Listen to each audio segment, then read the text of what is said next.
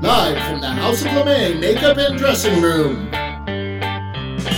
Here comes Amber. Stop what you're doing. Here comes Amber. She's just doing what she can. Here comes Amber. Cue the spotlight. Here comes Amber with 2 drinks in her hand. The matriarch of fashion, secrets to her glasses. You can't look away. Ask her, does she do it? There's really nothing to it. She's got that feminine game. If you have a party, or if you're feeling naughty, call up the House of LeMay. Here comes your favorite gal. Here comes your queen. Here comes the talk of the town. And we're live tonight. The music starts playing. It's time for cabareting on Amber Live tonight. Hello, and welcome to the Amber Live interviews. This is Russell, producer and co-host of Amber Live. We want to remind you to subscribe to us both here and at youtube.com/AmberLive. You don't want to miss a moment of Amber LeMay, the Larry King of drag queens. There's so much more to the show than just the interviews that Amber does each week. We have hundreds of interviews, comedy sketches, songs, and more on YouTube that you can watch anytime. But in the meantime, you can listen to the amazing interviews right here. Now enjoy this episode of Amber Live Interviews. Paul VerBurg is a full-time artist and painter trained in drawing and painting at the Art Institute of Chicago and Art Center College of Design. His earlier, more traditional cowboy work was seen in several national museum shows as well as galleries from coast to coast. Experimentation with media and blending of genres began for him in the 1980s. The majority of his work now focuses on the abstract qualities found in the physical world and translating them into drawings and paintings.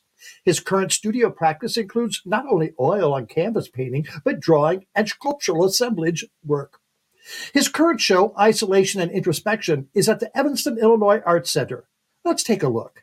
Hello, my name is Jan Christopher Berkson.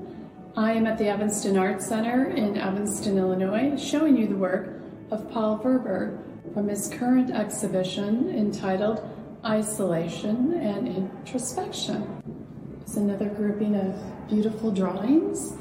All of these are pen and ink over monoprint on paper. Paul is an artist with very adroit skills in several mediums.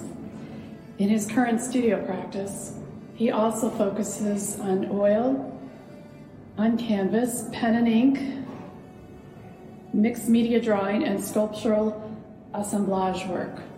And here is an example of his more sculptural work. This is called Drawing Implements. They are oil paint balls used for drawing. He uses these to make some of his monoprints as well. These are actually leftover oil paint that he accumulates into these shapes and then uses them as drawing instruments until they dry out enough to become more sculpture. I think one of the remarkable things about Paul's work, among many things, is that his work is a very slow read, meaning it urges the viewer to look at it from different perspectives. And in these drawings, a person can appreciate the imagery, not only from a distance, but also from a close-up view. You see here, there's a lot of gratifying detail to take in. I think his approach to his work happens largely to his very intuitive approach in his process. It's pretty much unscripted to remain in an unfocused state while allowing the pen or brush to inform the next mark made.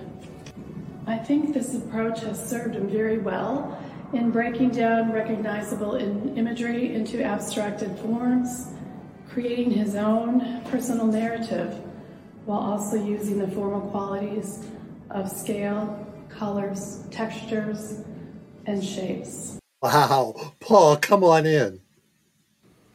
Hey, how's it going? Hey, Paul. Oh, my goodness, what a vast range of work you have there in that exhibition. All right, so how did you get started in your art world? What prompted you to be an In artist? the art world, or making art? Making art, making art. Making art started in the third grade. Silvana Giuseppe and I had an argument about who could draw a penguin better. And her parents were cartoonists in Hollywood, and she could draw me under a table any day. But I traced one off of a cover of a book, and that was kind of I lost, obviously, but about say fast forward 15 years or so, I was showing in galleries, and I went back to my hometown and ran into her in a market, and she asked me what I was doing. I said, well, I was there for an opening, and she was like, you did it? And so I haven't seen her since. That was the last time I've seen her, and that was in probably the early 80s, mid to early 80s. Yeah, last time I saw her. Well, I was reading your part of your bio, and you were an air traffic controller too. I was. I another weird story. I went to college. I grew up in the mountains in a very isolated area. My dad was a forest ranger.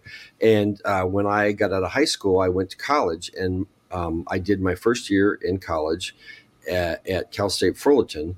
And my mom decided that if they could afford for me to live in town, they could afford for her to live in town too.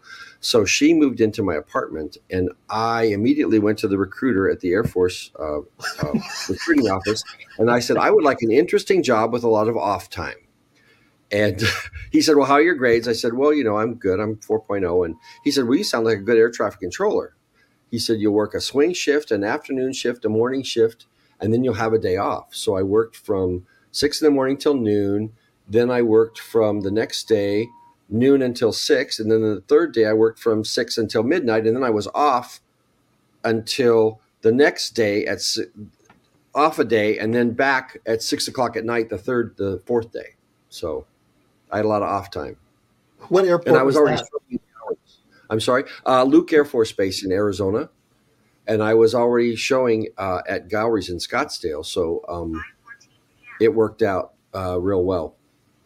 So. Now, what we saw in the video was, do you consider yourself a multimedia artist, or how would you classify yourself? Wow. Well-rounded, I guess. Wow. I can do pretty much anything. And in teaching, I've worked with several different types of students. And my latest teaching position was at Art Awakenings in Arizona, and it was working with mentally and physically challenged adults and teaching them everything from painting to drawing to mask making to print making to fabric arts, sculpture, anything they wanted to do. We How rewarding! How rewarding that must have been to help them. It was fun. Yeah. All right, we've got some pictures of some of your work. Russell, will throw some of them up there. Okay. All right.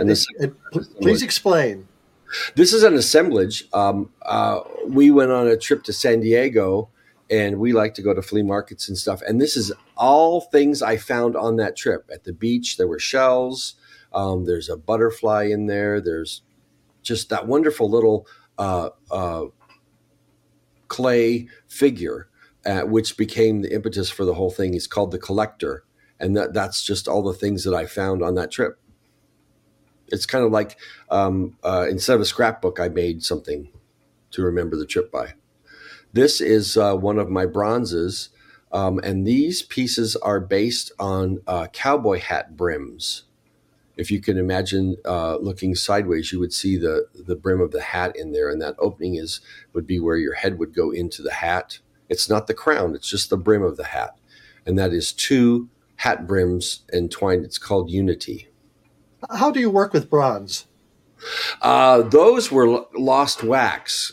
So you make a wax form, and then you dip it in plaster until you get a shell, and then you add sprues onto it, and then you bake it upside down so all the wax drains out, and then you pour molten bronze into the form. When it cools, you break all the plaster off, and you have your piece. So those are all one-ofs. There's only the one of each of the bronzes. How long would it take you to make something like that? Um, a week or so. Depends on how motivated you are and how much time you have. But you're just, carving in wax. I mean, it's not a big deal. It's beautiful. Next, Russell. Oh, these are silly little things that I just put together. People give me these cloches, and I found that chick skeleton encased in plastic. It's like a plastic cube.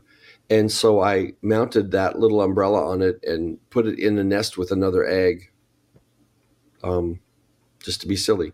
This piece was one of my first shrines that I made. I was in a show in Santa Fe, a shrine show, Dia de los Muertos, at Owings Dewey Gallery. And my idea was when a cowboy prays, he takes his hat off at a rodeo. And so I built the shrine inside of the cowboy hat crown. And this is iron. Again, if you can imagine 7 cowboy hat brims kind of attached together to make a wheel.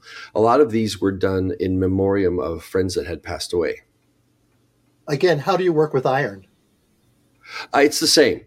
It's exactly the same way. You just pour in a different metal. Okay, You make the form, you bake the wax out, and then pour iron in. So this is a plein air painting. I was at a show in Kingman, and I stood on the sidewalk and painted the view down the street. That's what that is. This was done when I was at SAIC there in Chicago. And I every morning would get up at 7:30, and I'd started school not till 9.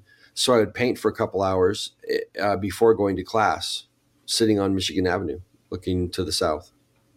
So you'd be sitting on the street with your easel and your paint, and you'd be painting that. Yep. People, well, actually, I wasn't on the street. I found this cool little raised flower bed kind of areas, and I sat up in there in the plants. Did people stop and talk to you?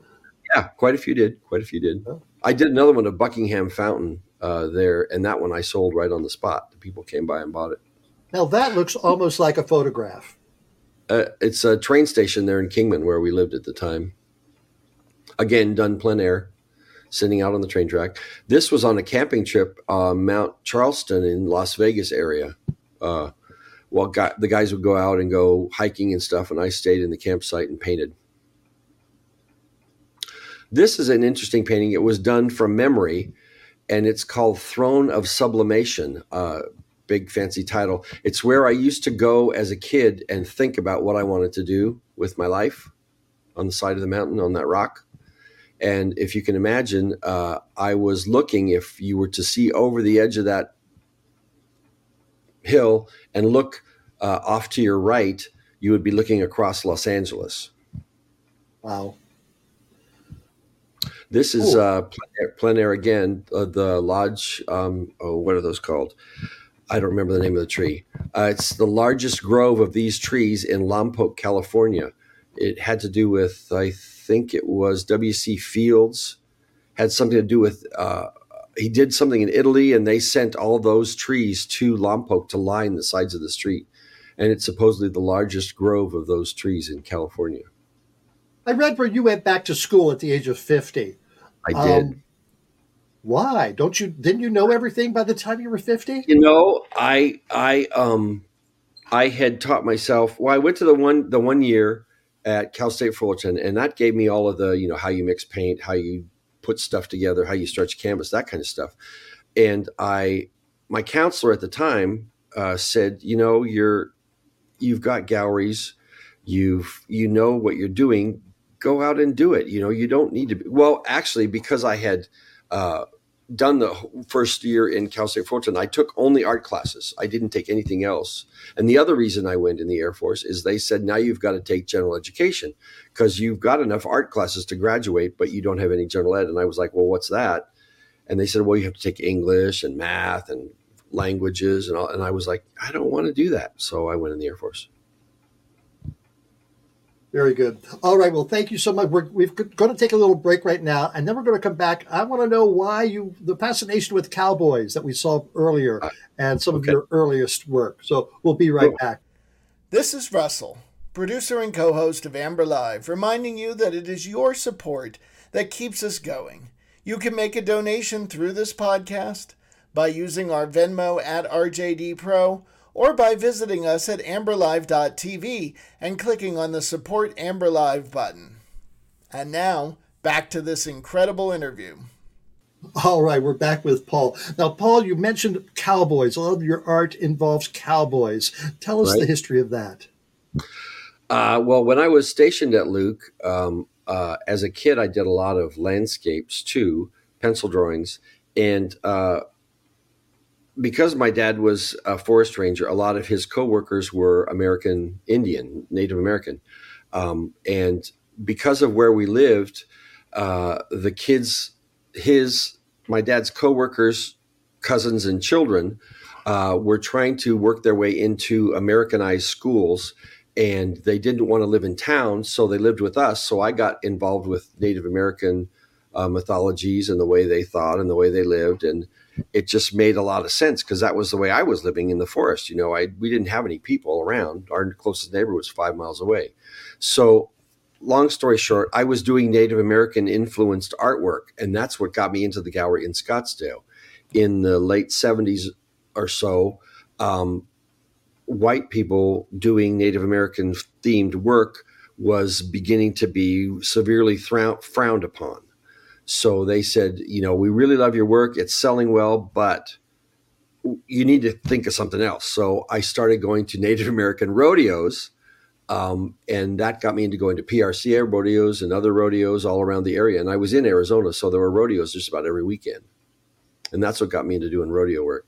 The one thing about my work when I was doing cowboys is most of the cowboy contemporary, and I did contemporary cowboys. I did not do historical paintings because my deal was, you know, I know what the atom bomb is and I know how the world's working now. Back then when Remington and all these guys were working, they didn't have any of that to go by. You know, you lived in the wild. So I worked and maintained that I was going to do contemporary cowboys, and it was always other people that did the contemporary cowboys were doing the action in the arena, the bull rider, you know, and the saddle bronc rider and the calf roper. And I stayed with the psychological aspect of it, of the people preparing for riding, preparing their gear, working with their saddles, working with the horses, the horseshoers and the saddle makers and things like that. I was doing. Russell, let's see some of this cowboy work. Yeah, see people just sitting around. That's a watercolor. Now, something like these, do you take a photograph and work from a photograph?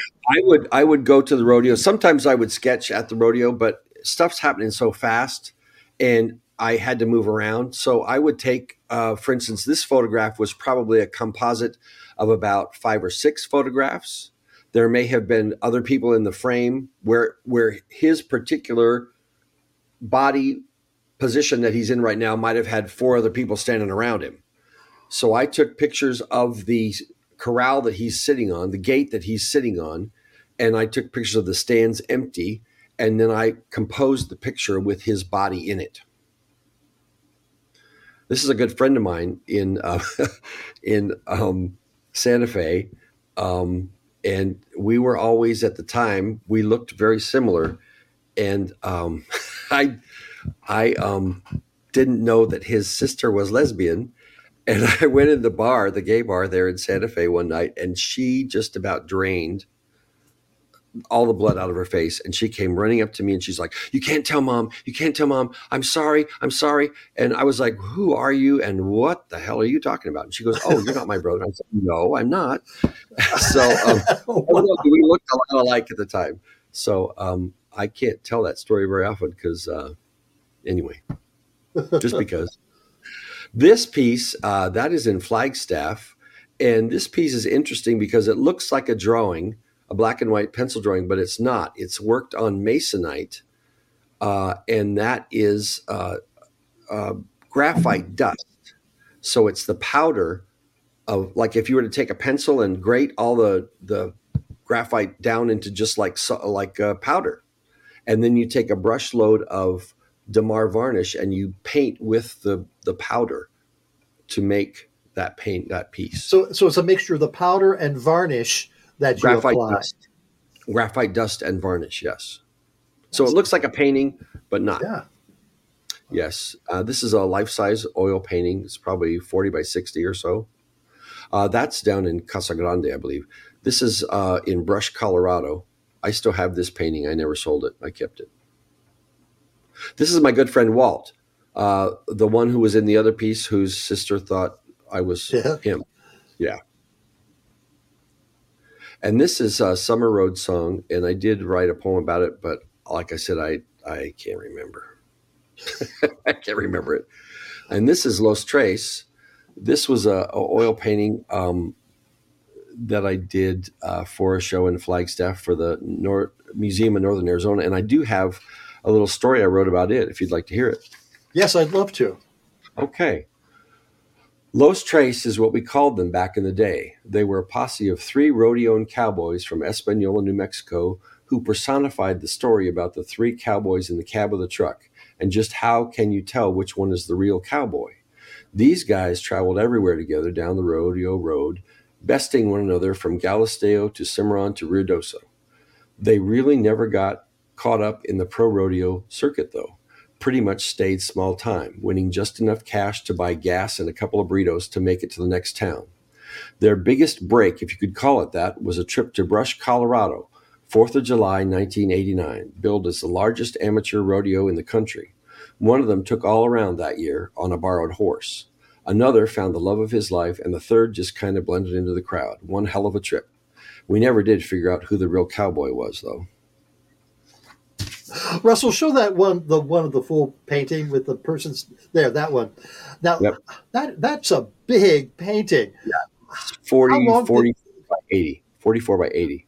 How long did it take you to do that? I want to say 3 or 4 months. Yeah. Because the way I paint is pretty slow, and I have to let layers dry and then go back. Sure. And I'm working on other things at the same time. I don't just work on one piece at a time. How much would you sell that for? That piece, I think, was $35,000. 35,000. Yes. Yes. Wow. This was probably my breakout in the Western art world. Back in 1982, I had not ever been to a gay rodeo at the time. I did not even know they existed. And I found out that Phil Ragsdale had been running the Reno Gay Rodeo for, at that time, probably 6 or 7 years. And in 82, I got with him and I produced this watercolor as a poster for the Reno Gay Rodeo, 1982. You must have been very young at the time. I was 20-something, yeah. Yeah. Okay, and the picture behind you, tell us about that. That is, I'm going the wrong way. That is Summit. It's about an artist deep digging into the recesses of the flames of creativity to create artwork. It's called Summit, getting to the pinnacle of your capabilities. That's what and it's when about. did you paint that? Oh, geez. That's probably, I want to say about 6 years ago, maybe. It's beautiful. Beautiful. Yeah. All right, you have the show in Evanston. What's Right. next on your agenda? I'm going to France in March for 2 weeks for a residency. I was accepted at Chateau Orcevaux. So I'm going to be there drawing and painting in the countryside of eastern France, close to the Swiss border. It should be interesting, huh? Do they have cowboys in France? Probably not, but they'll have lots of landscapes, and my work is really leaning more toward landscape kind of things. Oh, okay. Oh, yes. The Reno Gay Rodeo poster is going to be available on T-shirts and mugs and bags through your gift shop. at Amber Live. Yes. Well, thank you so much, Paul. That is great. Again, thank you so much for talking to us. Your work is beautiful. And we want to thank Dwayne Scott Cerny for hooking us up for this conversation. Yes. It was kind of funny. Thank you. Yeah. Thank you very much. It's been a pleasure talking to you. Take care. Thank you for listening to this episode of the Amber Live Interviews. Remember to subscribe to us so you don't miss a single minute of the fun. And remember, it is your support that keeps us going. You can make a donation through this podcast by using our Venmo at RJDPro or by visiting us at amberlive.tv and clicking on the Support Amber Live button. Thank you.